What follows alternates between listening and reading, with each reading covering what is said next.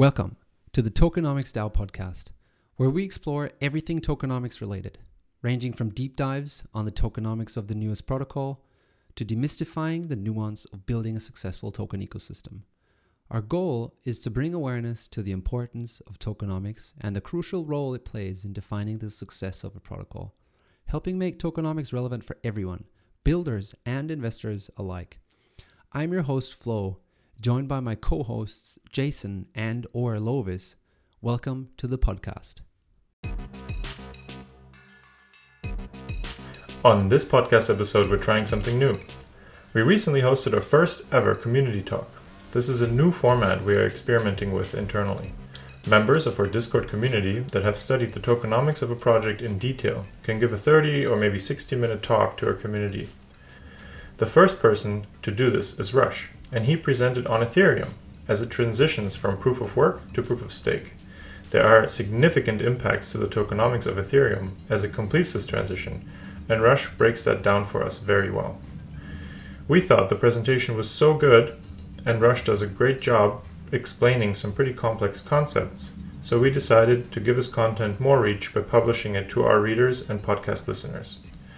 If you want to get in touch with the author, please join the Tokenomics DAO Discord server. Go to the Tokenomics discussion channel and use the @mention to talk to Rush or send him a DM. His handle is RUSH and the number 0. So Rush 0. We hope you enjoy this presentation as much as we did when we listened to it live the other day. So I'll start with the agenda today is going to be simple. It's going to be ETH basics. We'll start with some basics just because I want to make sure we are on the same page. And then talk about where we are today, which is ETH 1.5 actually. And then we move to ETH 2.0 and its impact on tokenomics. Then we'll discuss a few risks of this entire process and what do they really mean. And in terms of risk, what I'm going to discuss is probably what are the most popular kind of statements being tossed around in this industry right now. What do they mean for tokenomics? And then lastly, we talk a little bit about price impact. I don't like to talk a lot about price impact. So we'll talk more or less in terms of demand and supply over there. One thing to keep in mind as we go through this process is in today's discussion, we'll focus more on demand and supply.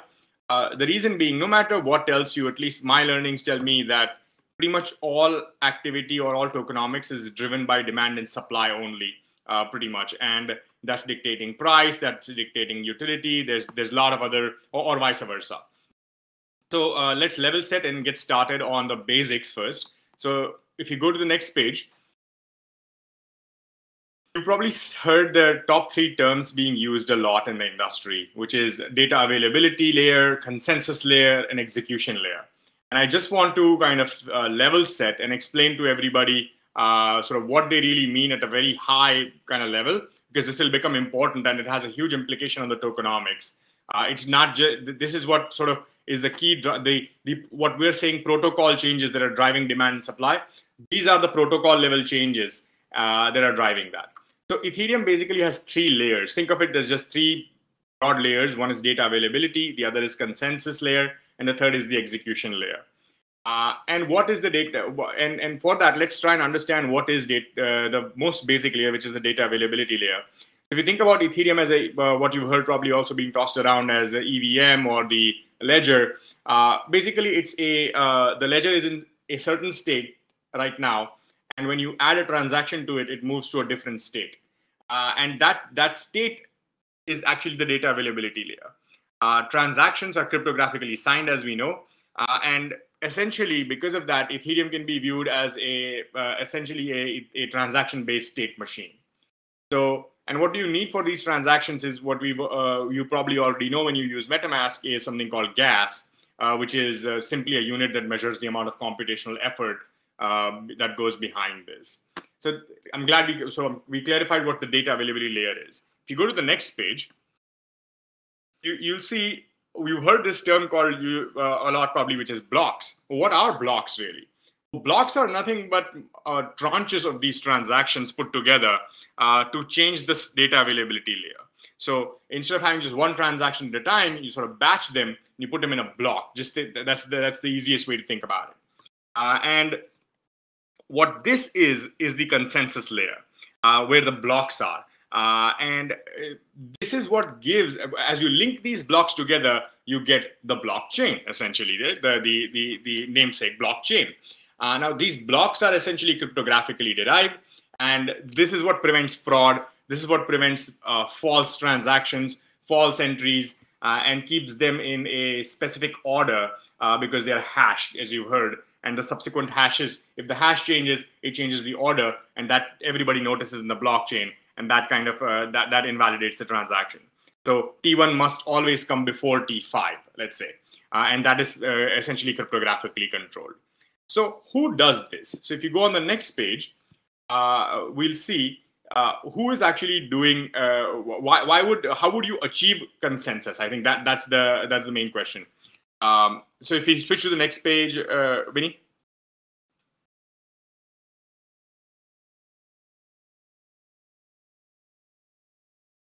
Hello, Vinny.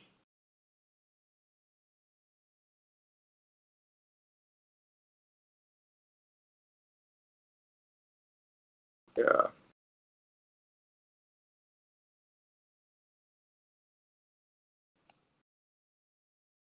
There we go. Yeah, thanks. So basically, if we why would anybody actually have these? Why would anybody do this? And this is where miners come in. And what miners are basically doing is they're actually batching these transactions and taking the effort to actually validate them and verify them, put them in a particular order. And they achieve this consensus by basically an algorithm called the proof of work. And this requires a real cost. And this will become very important for our talk. So as we discussed, there's a data availability layer and there's a consensus layer. And this is where the proof of work is happening to actually, which miners kind of put energy into solving. And they incur real cost in terms of computational costs in fiat, which is electricity and equipment that they use to do this process. If you go to the next page, please, you'll see that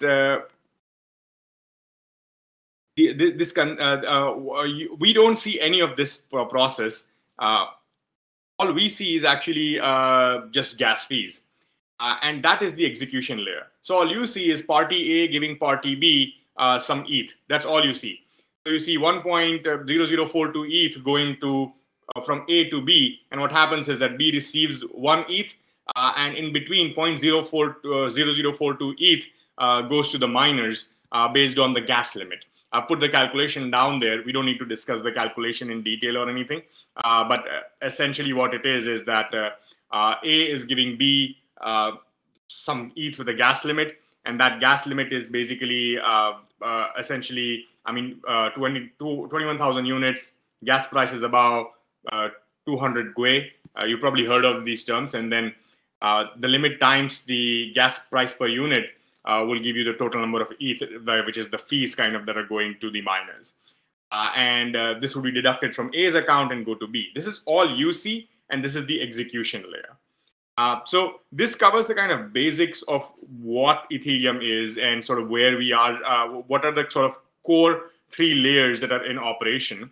I'll cover one last page before we to sort of take a small pause to discuss any specific questions. So if you go to the next page quickly, what I want to discuss here is that, well, where does this 0.0042 ETH go? How does it go to the miners? Is there a specific proportion to it?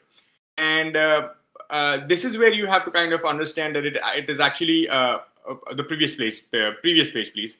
Yeah, this is actually important because there's 2 parts to this fees when a transaction is made from one to the other. It's basically fees paid by individuals, and then there is a protocol level issuance as well. So as I said, miners have to work towards doing something, towards doing this computation, and nobody works for free. There's no free meal. So why would they do that? Well, first is that you as an individual, just the way you pay Visa or MasterCard a 2% fee, not you, but the merchant pays it, you kind of tip the miner. And that's optional. That's fully optional. So this fees directly goes to the miner. But think about it from the circulating supply point of view of that particular currency, in this case Ethereum. it's basically not an inflationary supply. You had that, so it was already in the circulating supply, and now it's going from one individual to another individual in that ecosystem. So it still has net no impact on the circulating supply and is a neutral neutral activity. All it's doing is incentivizing the miner to kind of push your block faster. So as you've noticed, you probably heard that when the gas prices, when the network is very busy, you should increase your gas limits, and that's what you're doing. You're basically increasing these optional tips so that the transaction can go faster because the miners are incentivized to pick up your transaction. Now, in terms of the other part, which is like the network itself needs to continue to incentivize the miners to do this in a safe and secure manner. And so what they do is they basically give a protocol level reward. So in case of Ethereum, it's different for each blockchain. In case of Bitcoin, it's different. But in case of Ethereum, as of right now, there's a block subsidy of 2 ETH that is given, which dilutes the existing holders of Ethereum. So whenever a block is issued, 2 ETH are issued as well. And these are brand new. They didn't exist earlier. And they come into the circulating supply, into the market. And this dilutes the existing holders of Ethereum. So this increases the total number of ETH tokens outstanding. And it's paid at the protocol level. So this is an inflationary tax on ETH. Now, and this is what causes when people say it's an uncapped token, Ethereum is going to inflate away completely. Well, so this is where the inflation piece is coming from. This also does a second problem, introduces a second problem, which is it makes fees for transaction very unreliable. Because what happens is, as I said earlier, when things are too busy, you just add a lot of tips. And so the transactions keep getting more and more expensive. The protocol level fees remains the same, but the transaction keeps getting more and more expensive. And hence, you basically get a network that becomes almost unusable because gas fees are so high. So that's happening because of the top part where fees paid by individuals for optional tips are increasing further and further, or miners just won't pick up your block, right? So that's the kind of basics that covers everything so far in terms of mining, in terms of ETH issuance, right? And this is the supply side of the network, right? So this is sort of purely talking about how ETH supply inflates. And this is all happening at the consensus layer because the consensus layer is incentivizing miners to do this. So that's the point of issuing ETH. Before I go to the next slide, I want to take a small pause to clear any questions you have before I go into the demand supply side. So if there's any questions, please speak up right now.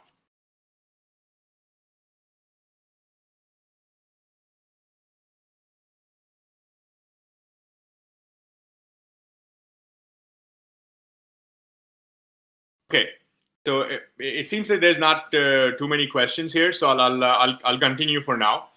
So what that does to the state of Ethereum is that it creates an inflationary asset, as we said earlier, where there's more and more ETH being issued as more and more transactions come through, and people need to be incentivized to kind of keep mining it. There is also a net positive sell pressure.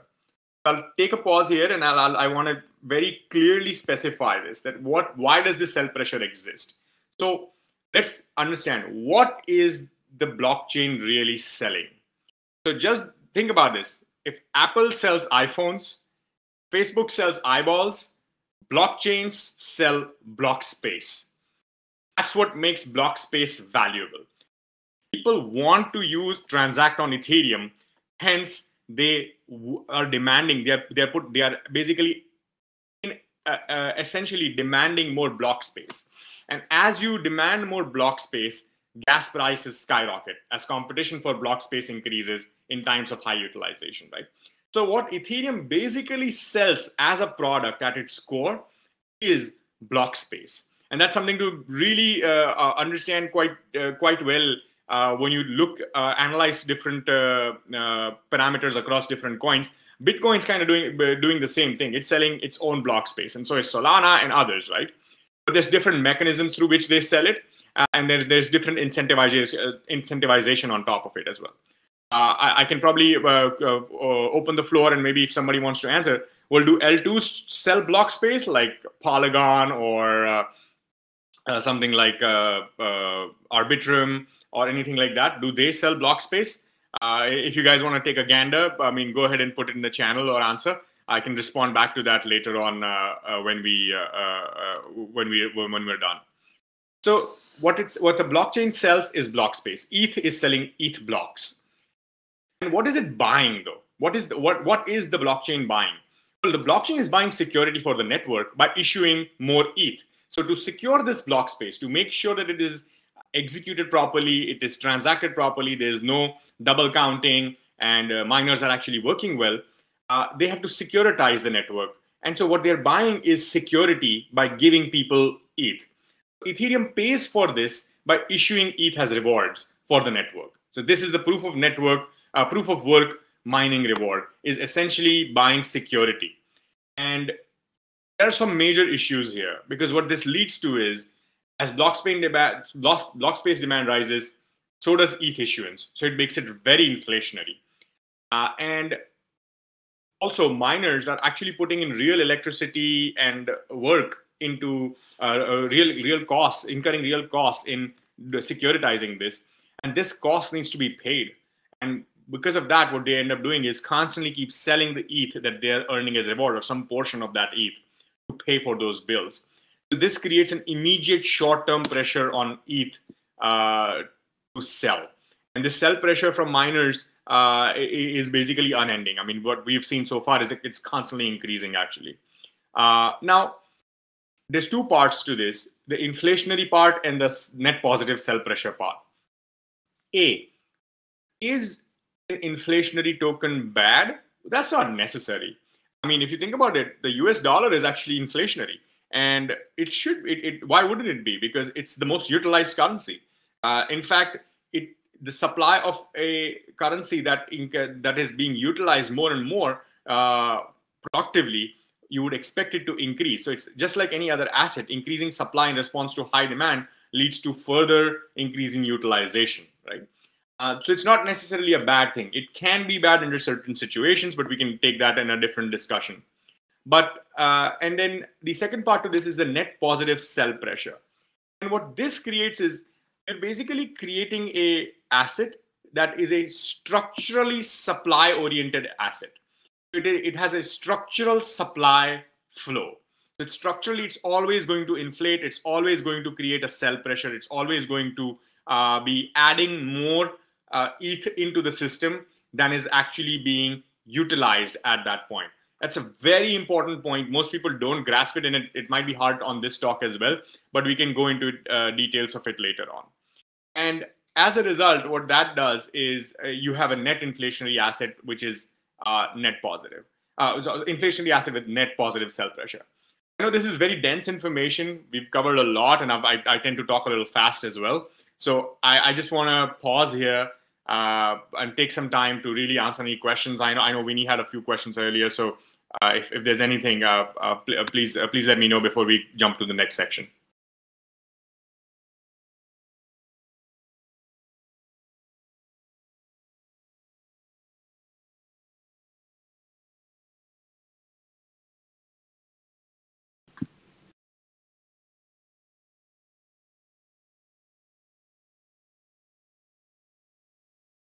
Can you, sorry, this is Lovis. Can you explain again as block space demand rises, so does the issuance of ETH? How is that correlated again? So block space demand rises and the issuance of ETH. Okay, so as block space demand rises, right, what happens is more and more blocks come in. And as more and more blocks come in, or more and more transactions come in, you have to create more and more blocks so that there's a backlog of transactions coming in that need to be kind of processed. And as they get processed, what happens is, as you issue each block at the protocol level, you're going to issue 2 ETH as a reward to the miner, right? As we saw in the previous page. And so when more blocks are issued, more ETH is issued as a reward. And as that keeps continuing to increase more and more, you get more and more inflation in the system. But isn't the block height is always the same, no? Like they're not adding new blocks. There's only so many blocks per time available. Or is that not correct? Yes. No, so there's only so many blocks available per time. You're absolutely right about that.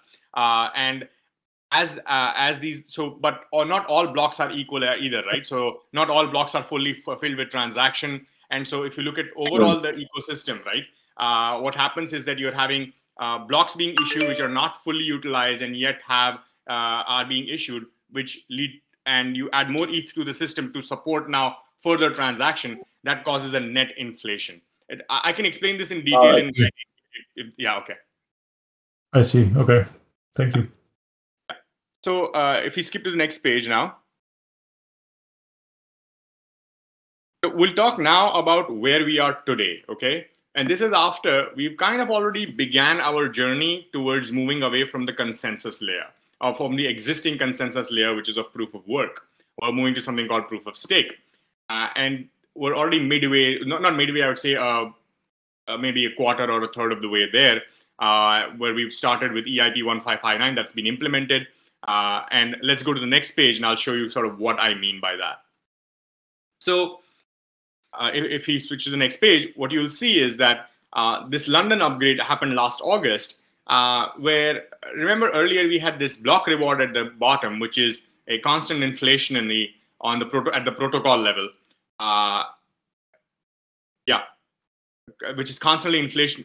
One more page up, Vinny. Page 11, please. So what we see is that every block has a base fee now, which is a minimum unit of gas for inclusion in that block. So that's a new fee that they introduced, but it's not on top of what was existing. It's basically still going to be paid by individuals, and it's a part of that optional tips now. And tips are kind of calculated automatically. So what this does is that you broke up that optional tips into two pieces. Let's say a base fee and an optional tip. And then at the protocol level, you have block rewards as well, which was continuing as is earlier. And what's happening now is that these protocol level fees are still going to miners. So that's still a constant inflationary pressure. Fees paid by individuals now, those are going to be split up into two pieces. Optional tips still go to miners, but again, as we said earlier, it's neutral. It's not going to add any new supply into the market. So it's net neutral. And the base fee now is actually burned. So you probably heard this, that there's a EIP 1559 burns tokens. So this part of these tips now is actually burned. And when we say burned, what it basically means is it's taken out of circulation. So the way to think about burning is you send these tokens to a wallet address whose keys are not owned by anybody. So it's as good as losing your keys for your wallet. And this is net deflationary because you're taking something totally out of circulating supply forever. Now, miners are going to still sell rewards to pay for proof of work costs here. So that all of that still exists. But it's just that the amount of ETH coming into the system has decreased slightly. So what is that impact? Now, we've been running this experiment for close to 9 months at this point of time. And on the next page, we'll see what is the impact of these base fees on the total circulating supply of Ethereum. If we go to the next page, Vinny. What we're seeing right now is that as of today, the current state of Ethereum, there's 4.9 million ETH, or about 5 million ETH that are issued per year. Okay, this is an annual basis. The circulating supply of Ethereum in total is somewhere between 116 to 118 million ETH. And per year now, we're actually burning 2.6 million ETH. Earlier, we were not burning anything. And it was only issuance, which is around 4.5% or so of the total network value that is happening per year. But now the net effect of EIP 1559 is to actually basically burn a third of the total ETH supply, meaning that the net increase in total supply is currently around 2.7% as opposed to 4.5%. And what has happened specifically in times of on certain days is that the burn ratio for that day, calculated to the issuance ratio for that day, is actually net negative. So for those days, the entire network was essentially deflationary. And This is the power of EIP 1559. And why did we even need to do this? The reason for that was that, as you saw earlier when I said that when in times of when the network was busy, people would just add more tips and put more transactions or fast track that transaction. Well, now it's kind of democratic, because even if you add more tips, the burn ratio adjusts itself and the tips are kind of automatically calculated. So it basically smoothens out the curve on the optional tips, and that makes that gas fees a little more predictable. So that is the main impact of EIP 1559. That is why it was actually introduced to begin with. It didn't have much to do with the consensus layer. But what we're seeing is very important here. What you're seeing is a net deflationary pressure or a net burn. So now you're actually taking something out of the equation. And because of that, it's having a clear impact on the supply and demand overall of the ecosystem. So we saw that kind of when after August, we did see a pump, and price in this area can kind of vary around the upgrade, because people sort of buy into it beforehand, or they wait for the upgrade to go through. It all depends. So we'll see in the next slide why in the next couple of phases why the upcoming upgrades are going to be even more kind of jarring to the entire demand supply equation in ETH. If we could please move to the next page.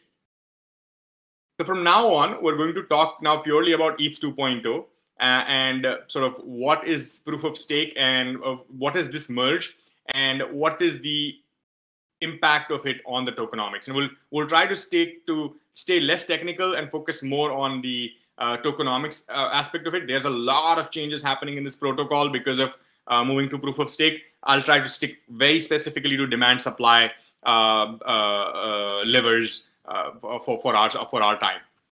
On the next page, on page 14, please, you'll see that what is the merge and what does it do to issuance. So what the merge does is, as we earlier had a consensus layer, which was basically focusing on proof of work, what we're now doing is basically moving the consensus to a new algorithm, which is proof of stake. And what is the main difference between proof of work and proof of stake? Well, proof of stake is basically when earlier in proof of work, nodes could validate it only if they had a GPU miner or an ASIC miner and had like the kind of computational power to do it. In proof of stake, nodes that actually hold ETH already are allowed to basically validate a particular transaction. So that really changes dynamics for miners, or let's call miners or stakers, or people who are, let's just call them nodes that are validating these transactions. And what is that change? So in case of proof of work, what happens is you have a fixed cost element for the miner and a variable cost. So I'm just trying to analyze this based from a very sort of clean, accounting principles. Like if there's a commodity, it has a cost of production. The cost can be split up into the capex, which is the fixed cost. So it's capital expenditures, and then variable costs, which are operations related costs.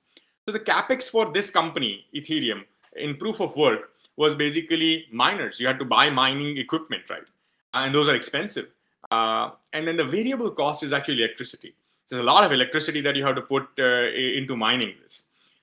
One more thing I want to also add here is that this fixed cost or capex, capital expenditure, is not constant, because miners get outdated, and every couple of years you actually have to buy a new miner as well to just stay computationally relevant. However, as we move to proof of stake, now to set up a node, all you need is basically a laptop, a decent laptop, I would say, and a stack of 32 ETH to run your own node. This is to run your own node. That doesn't mean you still can't stake ETH through other solutions like Lido and Rocket Pool and whatnot. But you need 32 Ethereum in your hands and a computer, and that's all you really need as a fixed cost. So as of today, that cost is around $52,000 plus, or let's say add the computer cost, so let's say $55,000 or so to set up a node. Now, what is the variable cost? The variable cost here is electricity, and in proof of work is very, very intensive, energy intensive. So you actually have to do these meaningless computations to secure the network. But proof of stake, by actually holding ETH into that node, and I don't want to get into the technicalities of why that is, But by holding this ETH, you're actually reducing the supply of reducing the electricity required to mine these assets by I would say 99.9% pretty much. So now in proof of stake, the variable, and if you think about it from the staker's perspective or the miner's perspective, what they are more concerned about is the variable cost, not the fixed cost. They've already invested that. They'll make the return on it as the coin appreciates over a period of time. But the variable cost they have to pay on a monthly basis, which causes this sell pressure on the token. And in proof of stake, the operating costs to secure the network are practically negligible. So this has a huge impact on essentially the what I would say is the supply, the sell pressure for this token. Now, if you go to the next page, I'll try and now show you how this actually works on what it does to issuance, right? So earlier, what it was doing was we knew that a lot of the fees went to miners, protocol level, and fees paid by individuals. Now there's no miners in the picture, there's stakers in the picture. And stakers at the protocol level, at the bottom of the page, get validator rewards. I'll go into variable inflationary a little later, but that's a very important point. In terms of the fees paid by individuals, you basically split that up again into a base fee and an optional tips, just the way you used to. The only thing that changes is that miner gets it instead of a staker, and the miner is net neutral. This is again a net neutral inflation, and then net neutrals to the supply, and then the base fee is actually deflationary because you're going to burn that again. So that still exists. EIP 1559 mediated deflation or burning is still going to happen even in ETH 2.0. But at the protocol level, there's a major change that has happened, which is validated rewards are not now going to be inflationary. Stakers do earn, but this inflation is going to be variable. It's not going to be the same 2 ETH per block subsidy. You're going to have a variable inflation. And this is very important to note because this variable inflation actually is tied to the amount of ETH that is staked on the network. So I'll come to that in a minute. Before I say that, I'll just say one thing. There's a huge difference between the incentives of the stakers and miners to sell as well. So earlier, as you know, miners were kind of almost forced to sell, are almost forced to sell right now because they have to pay for electricity costs. They have to pay for upkeep of the equipment.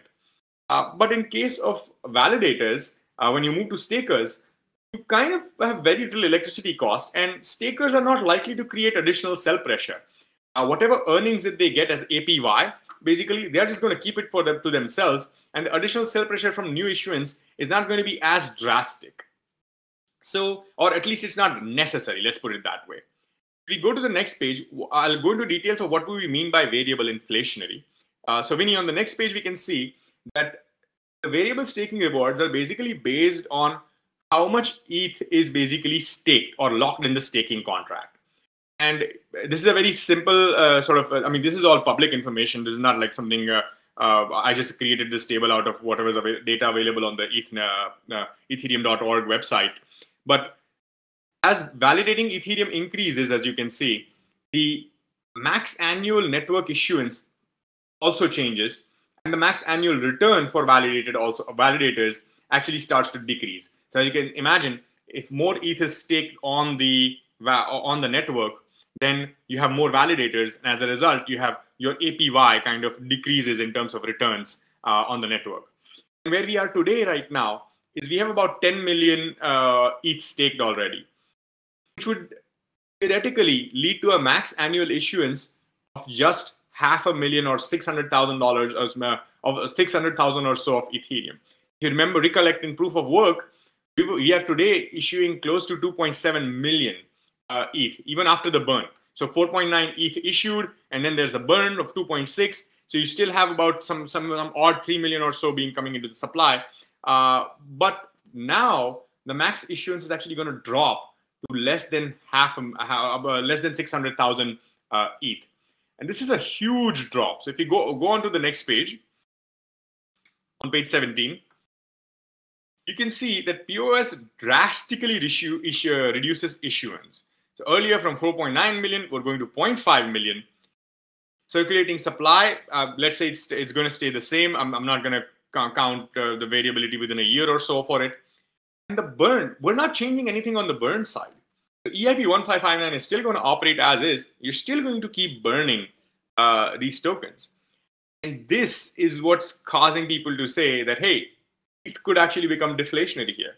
There's going to be a 90% drop in issuance with a constant burn. And this may absolutely make ETH deflationary. This is probably the most important slide to take away really from all the complicated stuff we've discussed so far. Because what I'm trying to tell you here is that the amount of ETH coming into the system is going to really reduce drastically.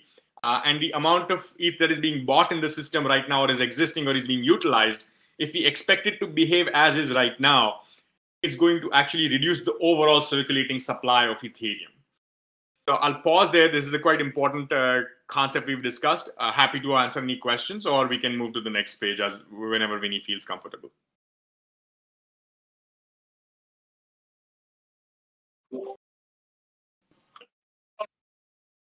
Just a quick question. Are you going to cover the impact on gas fees from this? Yeah, so not today. I wouldn't cover the specific impacts of gas fees. I'll just tell you one thing that so gas fees, pricing, all of those are kind of tied. I'll talk about it briefly, but maybe if you want to have a deeper discussion on it, it'll have to be a separate lecture because it can get quite complex. But in general, what will happen is as price of Ethereum trends up and as utilization trends up, you get an increase in gas fees. ETH 1559 typically smooths out the curve, but it doesn't lower the curve per se. So that's number one. Actually, okay, I see, lower. Sorry. Lovis, I get where you're going with this question. I will cover that very briefly. Yes. So let's just move to the next page if there's no other questions. Sure. Okay.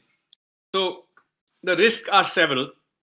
First of all, is the merge technically, that merge is technically not feasible, right? Like people keep saying that. I mean, you probably heard a lot about this. I will say, this is my personal opinion. At this point, I can say this is probably false. Given the kind of developments that are already happening in the network, we've already had the Ropsten testnet, which is ready to merge by June 8th. There's a lot of FUD created on it yesterday because it hit its TTD early, but that really has no significance on the merge dynamics, really. So up till now, all the test nets have very smoothly sort of come together. So at least it looks pretty hopeful that August seems like a very likely time to kind of merge. So technically, it is feasible. We've done it already. It's been done in the test nets already. The merge will be delayed as usual. Maybe there's a huge maybe here. It's at the end of the day, it's computer code. It can something can come up and we just don't know. And if something comes up, it's best to wait when you're actually transitioning an entire system, which is worth a couple of $1 billion, several hundreds of billions of dollars from one system to the other. A very nice analogy here would be you're driving a gasoline car, a petrol or gasoline car right now at 120 miles an hour. And what you're trying to do is while you're driving at that speed, you're trying to change its combustion from gasoline to batteries to EV, and you're doing that transition while this car is running at 120 miles per hour. That's what you're trying to do. So it could be delayed. Low gas fees means no rewards for stakers. That's absolutely false. First of all, gas fees, as we pointed earlier. Let me make this a pop quiz, actually. So we're going to make a change in the consensus layer. We're not making any changes in the data availability layer, and we're not making any changes in the execution layer. So would that have any impact on gas fees? Anybody? I guess not, but I have to admit, I don't really understand why it doesn't. Okay, so basically gas fees, I mean, we haven't really done anything with the gas fees. So the gas fees are being incurred. We haven't really touched that part of the whole consensus at all, right? All we've done is only changed issuance to move to proof of stake. But all of the gas fees are still being paid in the same manner. what I'm trying to tell you is that the network, the mechanism is still inefficient in several ways. You want to lower gas fees, and this happens because you want to securitize the network. So if you want to keep securitizing the network, you have to pay these rewards at the protocol level, which ends up becoming a part of gas fees.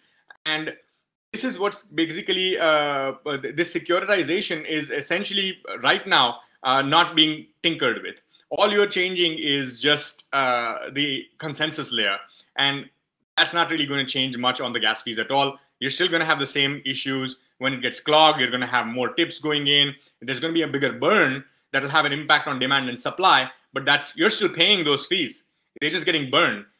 So it's positive for the network, but for the usage for demand and supply of the network, but for the usage of the network, you're still going to face very high gas fees if sometimes demand goes through the roof. So I can explain that in details as well, but as a short answer to your question, Lois, was no impact on gas fees with this upgrade. That'll happen maybe when Ethereum 2.0 is fully launched, which will be, I would say, anywhere in 2023 when dank sharding comes in. And dank sharding is a completely different topic that we can talk about on a different time. So that's something to keep in mind. And then L2s are going to cannibalize ETH. So what are we doing right now? We're basically using L2s like Polygon and Loopring and all to basically reduce gas fees. L2s are going to cannibalize ETH. But that's false, because you know what? L2s use ETH to actually securitize themselves. So they have to pay ETH these security premiums for security at some point of time. So they reduce gas fees, but they're still paying security premiums. And eventually what they do is they really drive transaction volume through the roof. And that actually, as you increase volume, you're still going to be collecting a lot of fees for the network. And a growing protocol should not be deflating. This is a big maybe. And this is more of a crypto economics piece on demand and supply. Should a growing protocol really be deflating? So if, for example, gold was being increasingly accepted as store of value, let's say, would decreasing the amount of gold systematically over a period of time, what would be that impact on the utilization?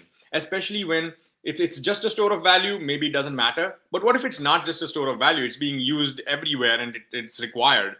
So this is really a big maybe, and it should be a major topic of discussion, really, which is not, unfortunately. So this is something that people should be talking about. Let's go to the next page, please. So now we'll talk about sort of price impact, and this is just purely speculative opinions. So what I have tried to do is give a very neutral view on what's happening in the ecosystem. You guys can take it sort of create meaning out of it. And also there is a change in narrative happening, right? So the narrative around Ethereum is also evolving. Just the way it has changed for Bitcoin. One thing in crypto industry in general to keep in mind is that narrative tends to follow price. So basically price bumps up for whatever reason, demand supply reasons, and then people create a narrative around it. And the ecosystem settles on that narrative. For example, for Bitcoin, started with a payment network, and now it's kind of come to a store of value, and now it's kind of going again towards a payment network. So it's kind of like a little bit of a flux there. With Ethereum also, it started with a programmable money, and now we're coming to, well, is it store of value? Is it a yield-bearing internet bond? Is it pristine collateral? So this last part of this is store of value, yield-bearing internet bond and all, I won't discuss that. What I'll do is just lay out the facts in terms of demand and supply, and we can make conclusions or have an open discussion. Go to the next page, please. So basically, ETH has built so far today, when we look at ETH, what it has done, Ethereum has done, is it has built an organic supply and demand ratio that keeps the price at this level. So there's an influx of ETH coming in, there's a demand for ETH, and that has been built over a period of 8 years since 2014, its launch, right? And the new ETH that enters circulation which is the supply, is absorbed daily. So, or else the price would start crashing. If people are not buying the ETH that is coming in, it would start crashing. And right now, if you look at the table in proof of work column, the issuance is these are annual numbers. we're looking at $27 to $35 million worth of issuance at around roughly today's prices. And the demand is about 30 million or so. So we somewhere need we have a net pressure of 5 to 8 million in terms of buys, okay?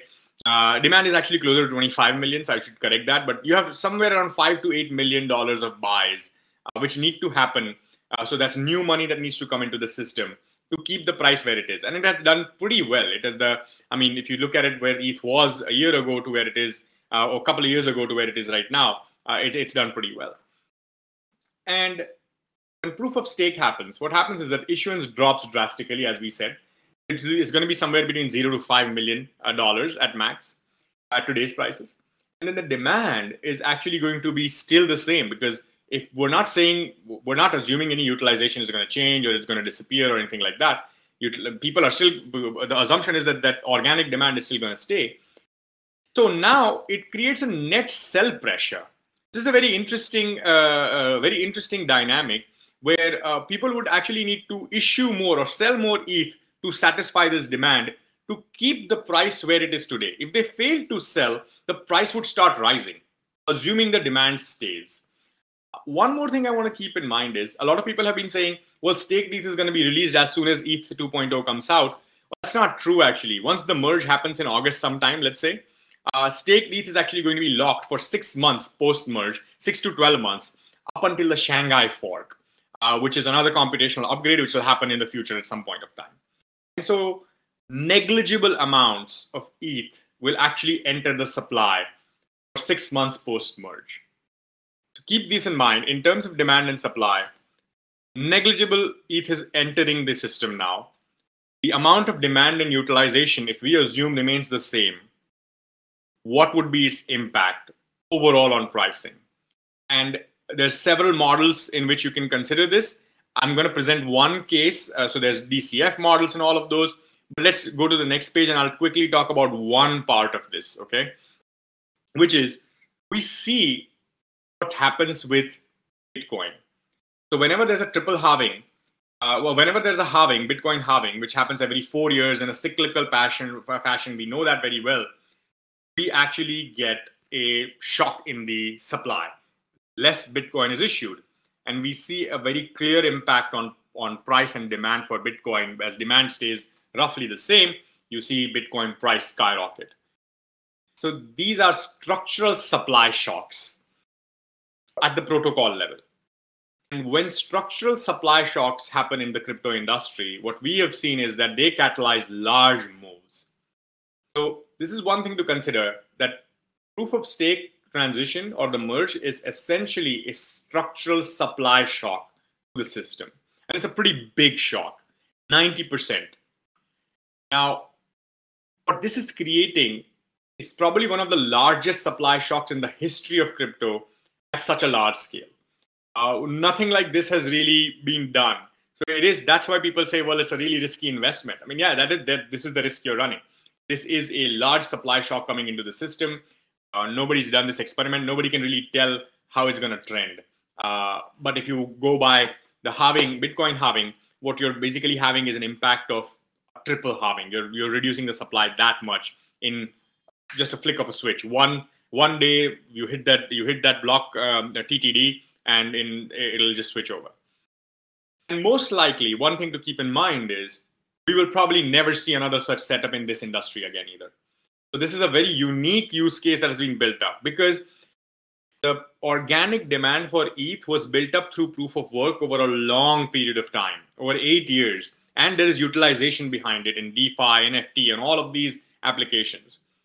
And now you're just switching the demand supply underneath it, which is a setup that's probably not going to occur in the industry. I mean, the only times we've seen massive supply shocks, we recently saw that in the Terra ecosystem, where you had a massive supply of Luna come in and you saw that the chain collapse completely. In this case, it's opposite. We're going to actually reduce the amount of supply. And so this opens up a lot of questions for us as well, and how to interpret pricing. But what I want to say is move the conversation further towards other areas, which is, could ETH become a deflationary asset? Is that good, really? That's an important philosophical question, really, from a crypto monetary perspective. can ETH have a more stable pricing after the merge? And when will it become stable? Because you want it to be a stable asset. So does this make it more stable? Does this make ETH a pristine collateral? And that's the sort of ultrasound money narrative or sound money. Does it really make it sound money? And then, as we earlier said, that there's a structural supply in Bitcoin and in Ethereum, which is why it's a structural supply-based asset. Does this now make ETH a structural demand-driven asset? Because that can have a huge impact on how it is actually just being viewed by the people who are buying it and staking it as well. Because if it's structural demand asset, you want to actually keep it or hold it more and more. Anyway, I'll pause there. We can go to the next page if you want. But what I'll do is I've left some of my contact info in terms of my email and LinkedIn and Twitter on the next page. And you guys can reach out to me. I'm happy to answer questions, get into discussions. And right now, I'd like to open the floor for the next few minutes to just have an open conversation with everybody.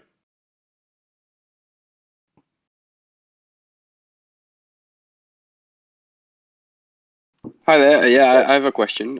Well, first of all, it was a really good presentation. Thanks for the effort and the work that you put in.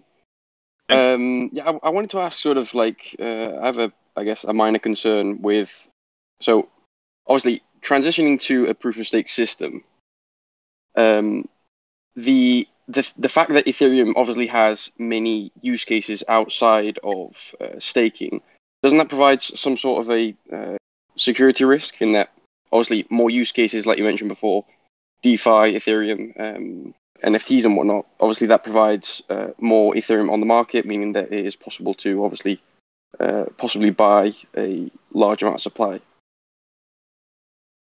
Yeah, so there's a lot of value locked in DeFi, if that's what you mean, right? Like, so there's like 40 million amount ETH that are like transacted just in DeFi applications on a daily basis. So yes, there's a lot of value already locked over there. But the transition to proof of, so as I said again, we are not making any changes at the execution layer.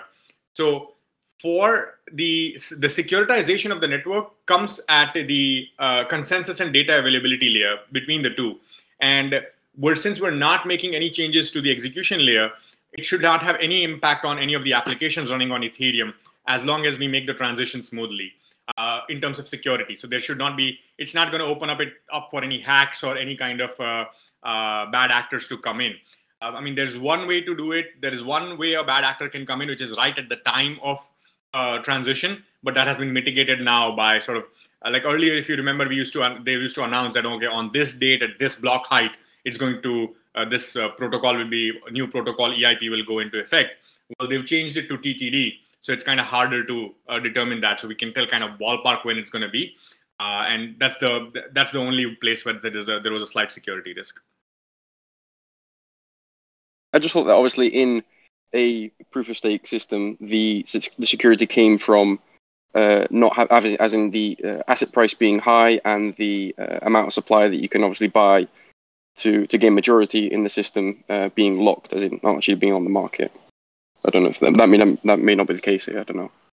Yeah, okay, I see what you mean. Yeah. So, so in this case too, yeah. So actually, there's a lot of mechanisms in moving to proof of stake that prevent such bad actors. So in proof of work, as you know, you can do a 51% attack, right?